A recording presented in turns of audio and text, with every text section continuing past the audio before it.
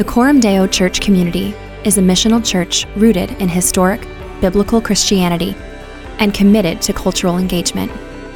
We hope the message you're about to hear spurs you to deeper reflection on the gospel of Jesus Christ. Thanks for listening. This morning's scripture reading is from John chapter 15, verses 1 through 16. I am the true vine, and my Father is the vine dresser. Every branch in me that does not bear fruit, he takes away. And every branch that does bear fruit, he prunes, that it may bear more fruit. Already you are clean because of the word that I have spoken to you. Abide in me, and I in you. As the branch cannot bear fruit by itself unless it abides in the vine, neither can you unless you abide in me. I am the vine, you are the branches. Whoever abides in me and I in him, he it is that bears much fruit. For apart from me you can do nothing. If anyone does not abide in me, he is thrown away like a branch and withers, and the branches are gathered, thrown into the fire, and burned. If you abide in me and my words abide in you, ask whatever you wish, and it will be done for you. By this my Father is glorified, that you bear much fruit, and so prove to be my disciples. As the Father has loved me, so have I loved you. Abide in my love. If you keep my commandments, you will abide in my love, just as I have kept my Father's commandments and abide in his love. These things I have spoken to you, that my joy may be in you, and that your joy may be full. This is my commandment, that you love one another as I have loved you. Greater love has no one than this, that someone lay down his life for his friends. You are my friends if you do what I command you. No longer do I call you servants, for the servant does not know what his master is doing. But I have called you friends, for all that I have heard from my Father I have made known to you.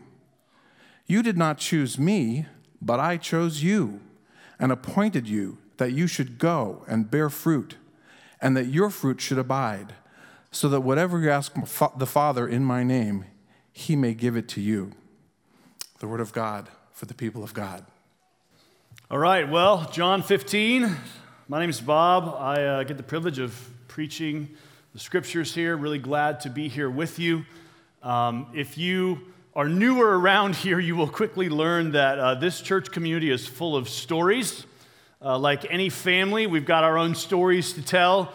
Many of the best stories are from the early years of Coram Deo, a decade and a half ago, when I and all of us were younger and also more foolish.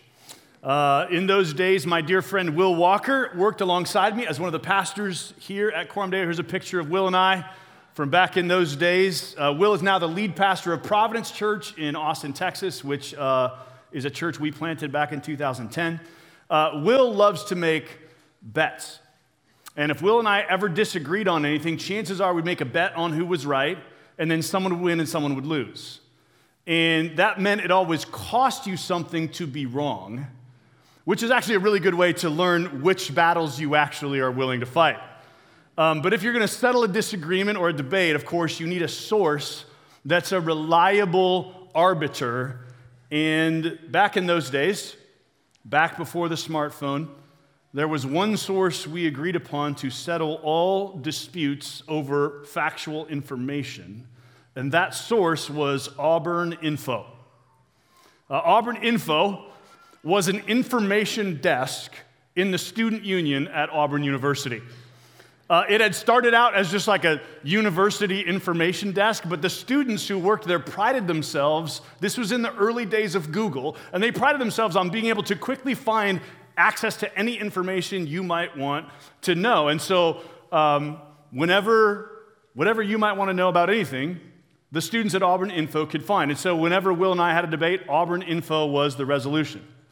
One time, we were driving somewhere, I don't remember where, and I don't remember who was with us, but we got into a debate about how many hippopotamus-related deaths there are in a given year.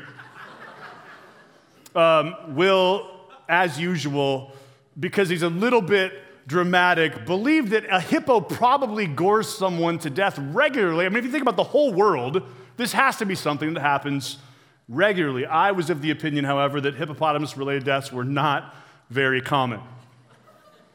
So we picked up the phone and we called Auburn Info. And the student answered the phone, and I said, I need to know how many hippopotamus-related deaths take place globally each year. And the student on the other end of the phone, like they did every time he called, said, if you'll hold on for a few minutes, I'd be glad to find that information for you. Put me on hold, and within 30 seconds, we had our answer. As I recall, I think I lost that bet.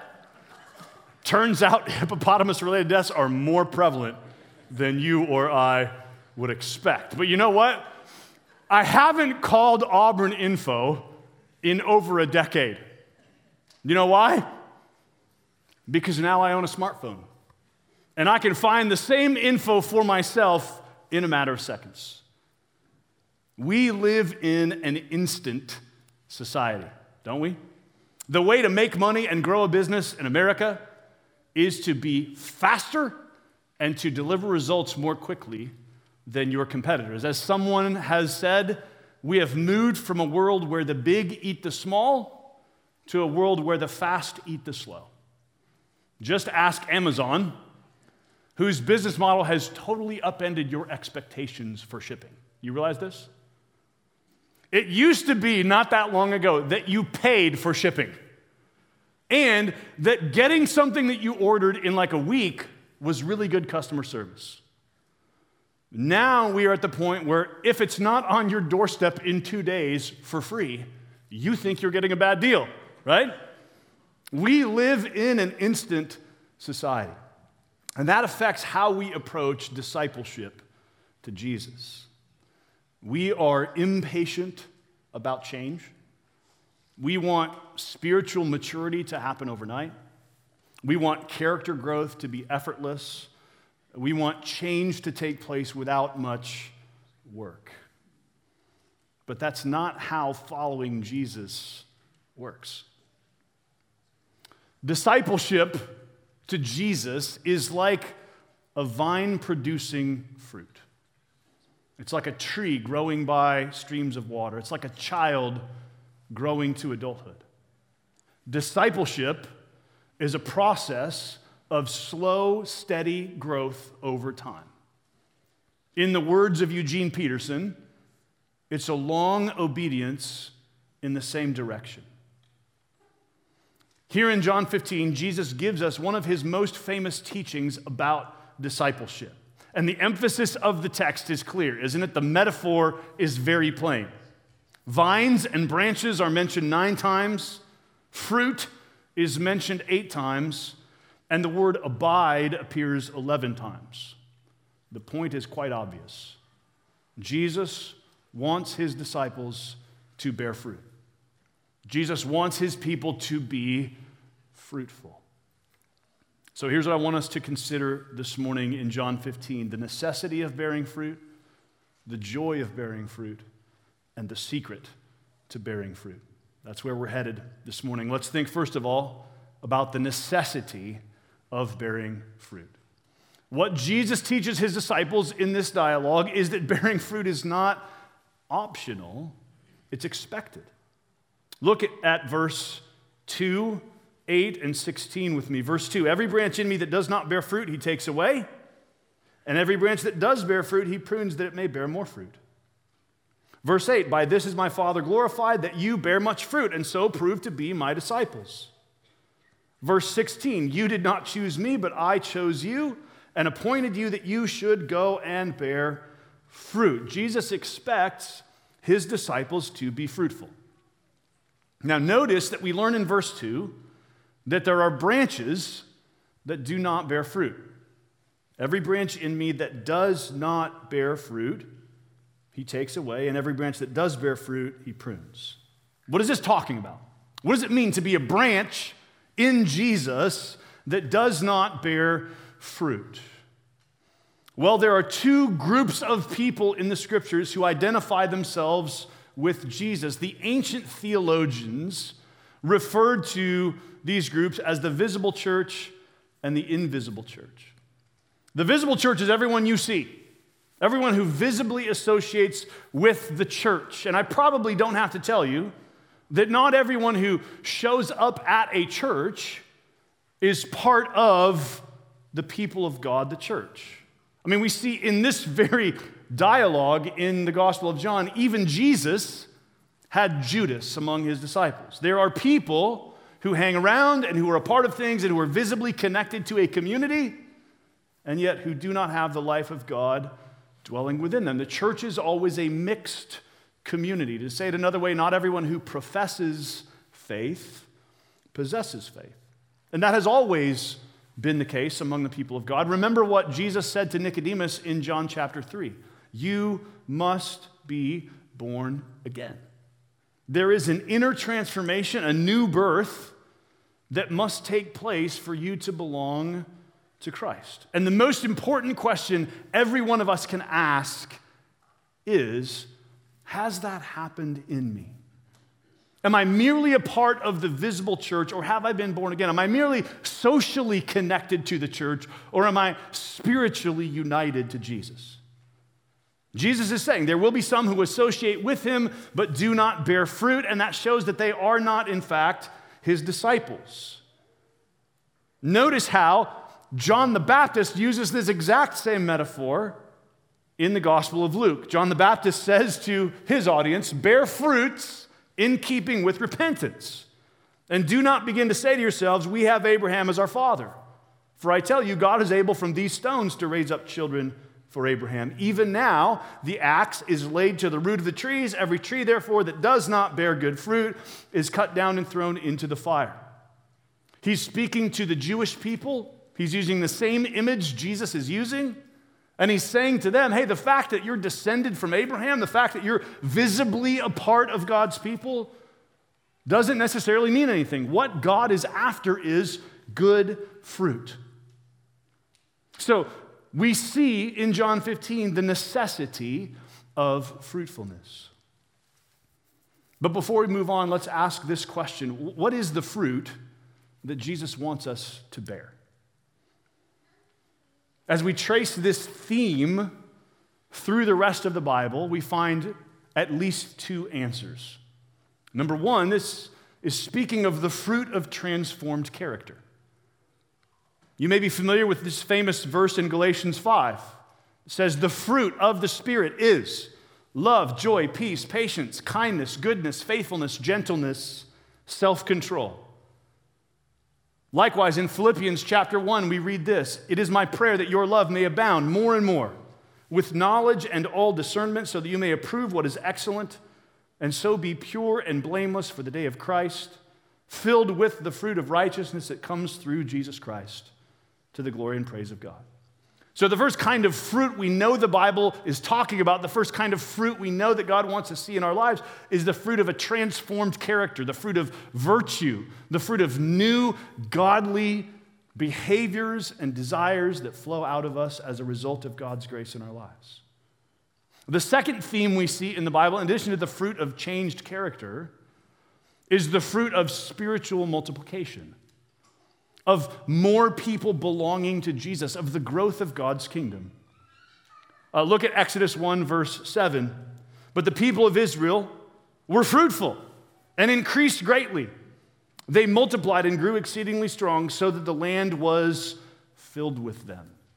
We're seeing here just the natural process of people, generations growing throughout history. But then in the prophet Isaiah, notice the promise that's connected to this. Isaiah says, in days to come, Jacob shall take root. Israel shall blossom and put forth shoots and fill the whole world with fruit. He's using the same idea to say what's going to happen in days to come is that the people of God are going to grow and multiply and fill the world with fruit. So what kind of fruit does Christ want his disciples to bear? Well, the fruit of godly virtue and the fruit of spiritual multiplication. One of the most fascinating books I've read in the past decade is a book called The Patient Ferment of the Early Church. The subtitle is The Improbable Rise of Christianity in the Roman Empire. The author is Alan Kreider, who is a Harvard-educated historian, and he's writing to try to answer the question, how do we explain the explosive growth of Christianity in the first 3 centuries after Jesus?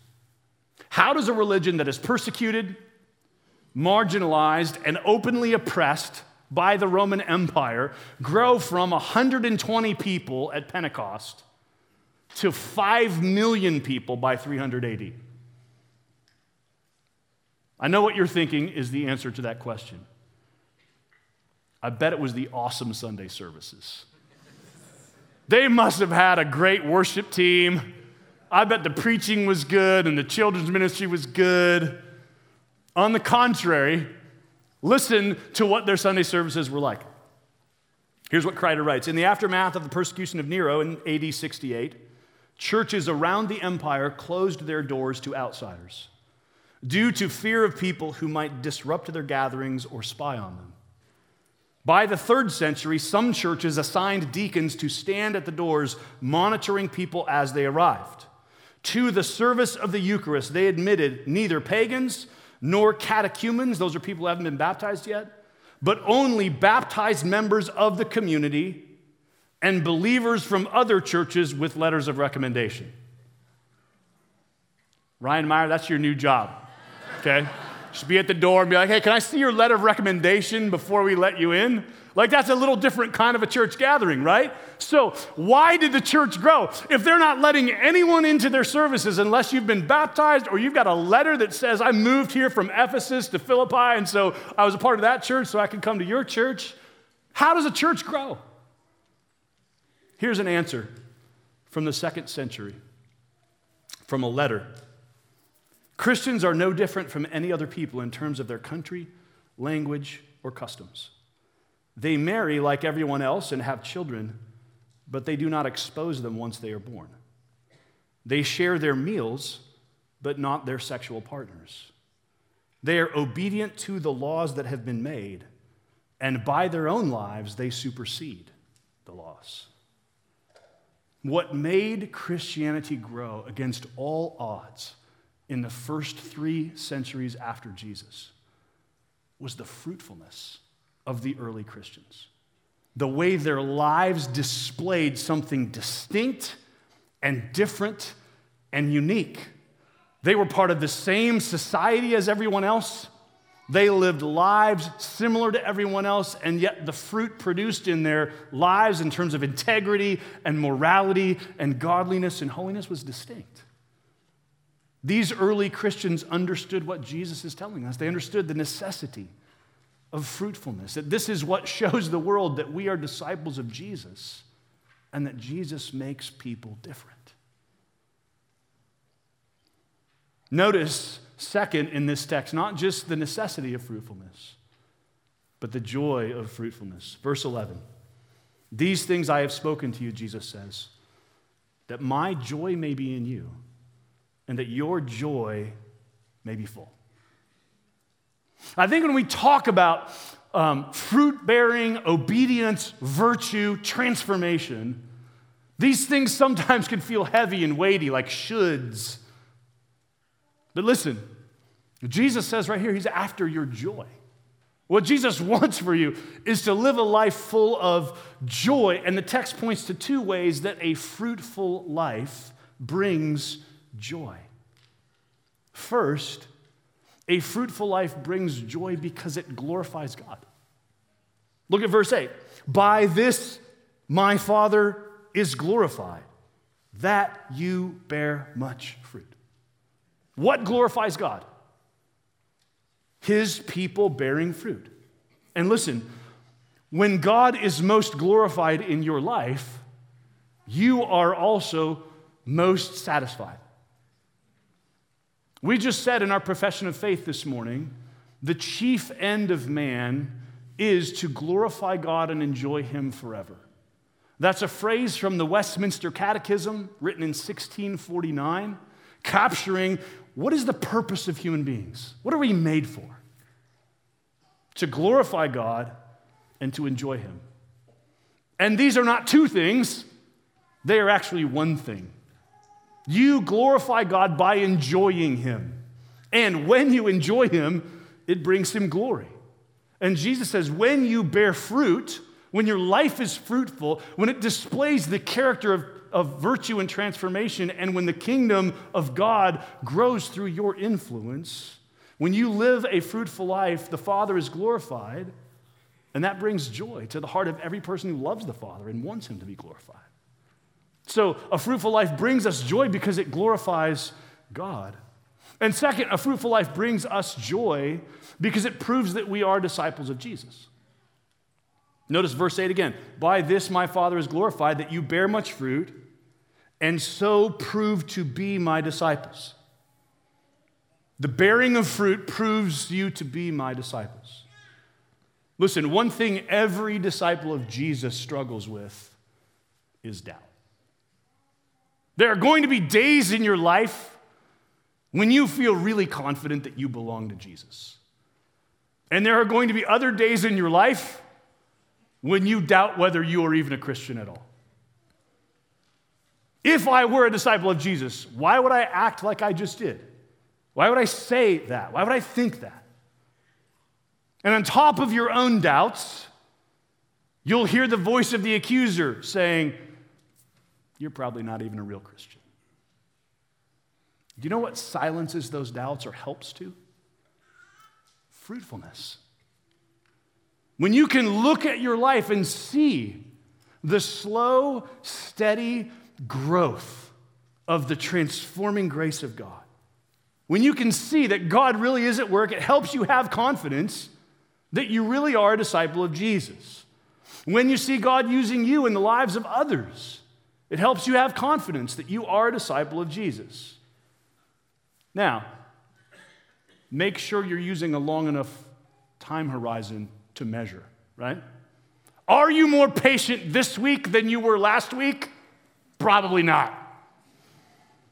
But if you compare the you of today to the you of 3 years ago or 5 years ago, I bet you might find reason to be encouraged. I bet you might find reason to celebrate the work of the Spirit of God in you, transforming you. A Catholic priest once said to a friend of mine, you Protestants think in terms of months and years. We think in terms of decades and centuries. I think there's a good rebuke in that statement. The test of fruitfulness is not weeks or months. It's decades. A fruitful life brings us joy because it glorifies God and because it shows that we are disciples of Jesus. Jesus wants you to have joy, and he wants you to clue into the fact that one of the most joyful things that can happen in your life is you bearing fruit that gives you joy in glorifying God and that gives you the joy of knowing that you are a disciple of Jesus. So we've looked at the necessity of bearing fruit. We've looked at the joy of bearing fruit. Let's now consider the secret to bearing fruit. This is the real heart of the passage. This is where we get to the real heart of things, the secret of bearing fruit. Now, before we get here, let me ask you a question, Coram Deo. Where does Jesus get his metaphors from? It's a real question you can answer. You guys are like, hang on, I don't know the answer to this. He gets his metaphors from the Old Testament. Okay? If you're wondering, where does Jesus get an image? Where did he come up with this idea? Where did this thought come from? Chances are, Old Testament. So let's leave John 15 for a moment, and let's trace this vine imagery through the Bible so that we can see that Jesus is not here coming up with an illustration out of thin air. It's not like he needed a story for his sermon, and he's like, oh, what story can I tell? There's a reason he's using this image. Look, first of all, at Psalm 80, verses 8 through 11. The psalmist says, you brought a vine out of Egypt. You drove out the nations and planted it. You cleared the ground for it. It took deep root and filled the land. The mountains were covered with its shade, the mighty cedars with its branches. It sent out its branches to the sea and its shoots to the river. So who is the vine? The vine is the people of Israel that God brought out of Egypt and planted them in the promised land. That's what this metaphor is speaking of. And in the classic way of Hebrew poetic literature, it's using this vine imagery to speak of God's redeeming work to his people. So the vine is God's people. Later on in the Old Testament, we come to Isaiah chapter 5, where the prophet says this, "Let me sing for my beloved a song concerning his vineyard. My beloved had a vineyard on a very fertile hill. He dug it and cleared it of stones and planted it with choice vines. He built a watchtower in the midst of it and hewed out a wine vat in it. And he looked for it to yield grapes, but it yielded wild grapes. And now, O inhabitants of Jerusalem and men of Judah, judge between me and my vineyard. What more was there to do for my vineyard that I have not done in it? When I looked for it to yield grapes, why did it yield wild grapes? And now I will tell you what I will do to my vineyard. I will remove its hedge, and it shall be devoured. I will break down its wall, and it shall be trampled down. I will make it a waste. It shall not be pruned or hoed, and briars and thorns shall grow up. I will also command the clouds that they rain no rain upon it. For the vineyard of the Lord of hosts is the house of Israel, and the men of Judah are his pleasant planting. And he looked for justice, but behold, bloodshed. For righteousness, but behold, an outcry." So Isaiah is again telling us who is the vine. It's the house of Israel, the people of Israel. And what's the problem that God has? The problem is they are not bearing fruit. I looked for justice, God says, but behold, bloodshed. I wanted one fruit, and instead I got the opposite. Likewise, the prophet Ezekiel, a few books later in the Old Testament, writes this: "Your mother was like a vine in a vineyard planted by the water, fruitful and full of branches by reason of abundant water. Its strong stems became rulers' scepters. It towered aloft among the thick boughs and was seen in its height with the mass of its branches. But the vine was plucked up in fury, cast down to the ground. The east wind dried up its fruit. They were stripped off and withered. As for its strong stem, fire consumed it. Now it is planted in the wilderness in a dry and thirsty land, and fire has gone out from the stem of its shoots and has consumed its fruit, so that there remains in it no strong stem, no scepter for ruling." Throughout the Old Testament, we see that God's vine is Israel. And he brought her out of Egypt and planted her on a fertile hill and expected good fruit, but instead, she bore bad fruit. So in judgment, he plucked up his vine and let it languish in the wilderness. This is a reference to exile, to God casting his people out of the land. With that background, hear again the words of Jesus in John 15, verse 1. "I am the true vine." Jesus is drawing on all of this Old Testament revelation. He's saying, I am the true Israel. I am the faithful remnant of one who has come to obey God where God's people have disobeyed. You see, in Jesus, God is replanting his vine. He's recultivating his garden. And this time, the vine will bear fruit. I am the vine, Jesus says. You are the branches. In my backyard, I've got a Canada red cherry tree. Don't really know much about them. I like it. It's a good tree. Last year, I noticed some black growth on some of the branches. Turns out my cherry tree has a fungus called black knot. So I called my arborist, Mark, and a few weeks ago, he came out and pruned that tree, cut off a ton of branches, hauled them all to his truck, and chopped them up into pieces. You know what's crazy? That doesn't harm the tree at all, because those branches do not have life in themselves. They are not independent. When you cut them off from the trunk, they die. The only reason those branches flourish is because they are connected to the tree. And that's the point of Jesus' metaphor. You are not the vine. You are a branch. You are intended to bear fruit, but you only bear fruit because you're connected to the vine. So in your life, fruitfulness, character growth, spiritual multiplication, flourishing, these things come by virtue of your connection to the Lord Jesus. Apart from me, you can do nothing, Jesus says in verse 5. And if you interrogate that phrase, what does Jesus mean? Apart from me, you can do nothing. You can do a lot of things apart from Jesus, can't you? You live your whole life apart from Jesus. What he's saying is you can do nothing significant, nothing of eternal value, nothing that produces the kind of fruit I'm talking about.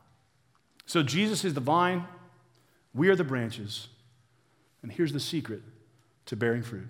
One word, you see it repeated over and over again in this text: abide. Right?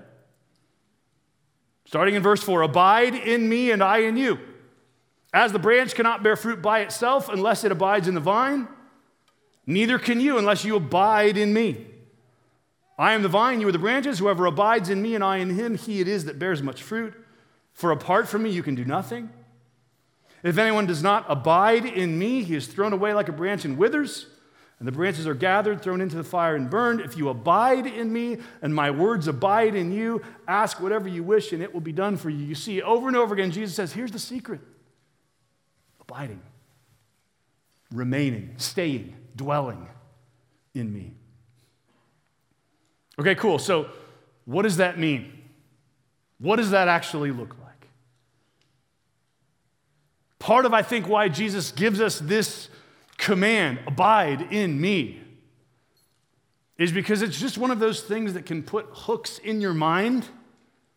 And this is one of those passages that just can dwell there and work on you over time.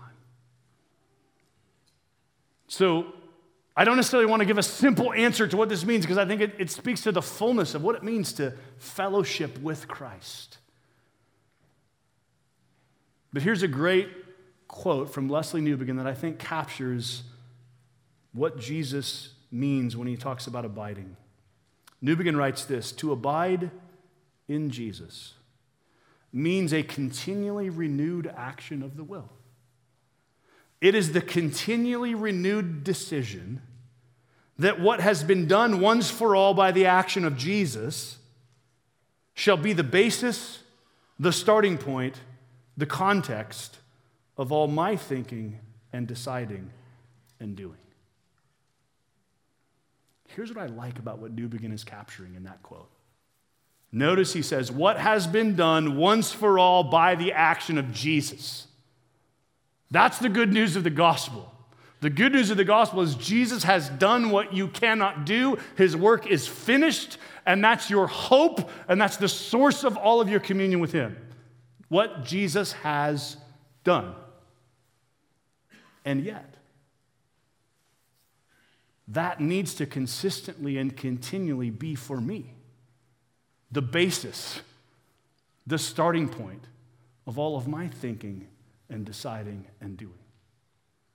So what Newbigin is capturing is both the once-for-all nature of what Jesus has done and the reality that every morning you wake up and you have a decision to make of, am I going to base my life today on what Jesus has done, or am I going to live by something else? Am I going to chase after something else? Am I going to base my life on something else? And Newbigin says, man, every morning when you wake up, that's a renewed decision of the will.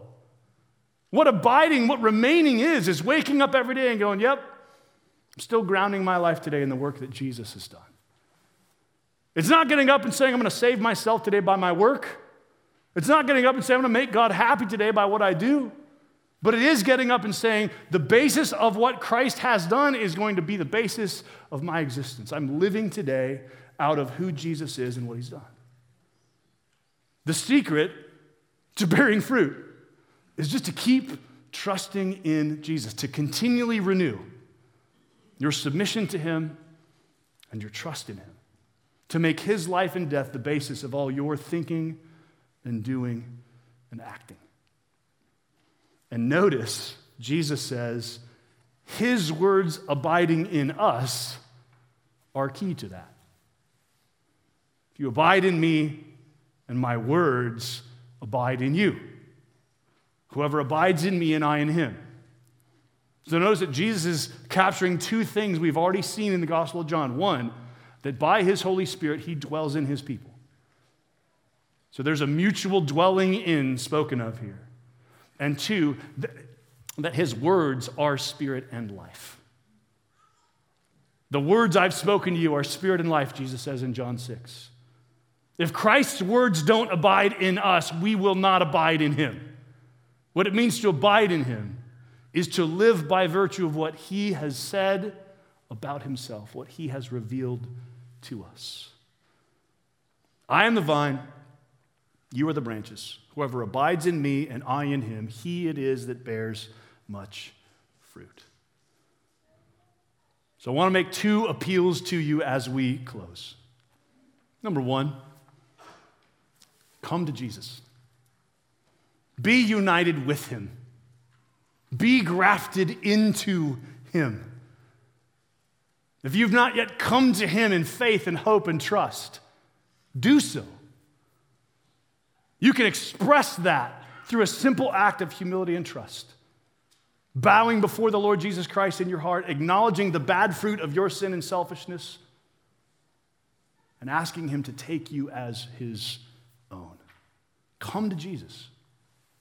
If you have not yet. Notice how rich this organic metaphor is. This is not make a decision, pray a prayer, do a thing. This is come and find life in the vine. Second, stay in Jesus. Let his words dwell in you. And renew every day your submission to him. Friends, discipleship to Jesus is about the long game. It's about fruitfulness over time. In an instant society, we're fighting for long-term fruitfulness. This isn't about frantic energy. It's about fruitful energy. It's about long-term transformation and change and fruit bearing. So listen, don't get discouraged if next week doesn't look very different from this week. We're in this for the long haul.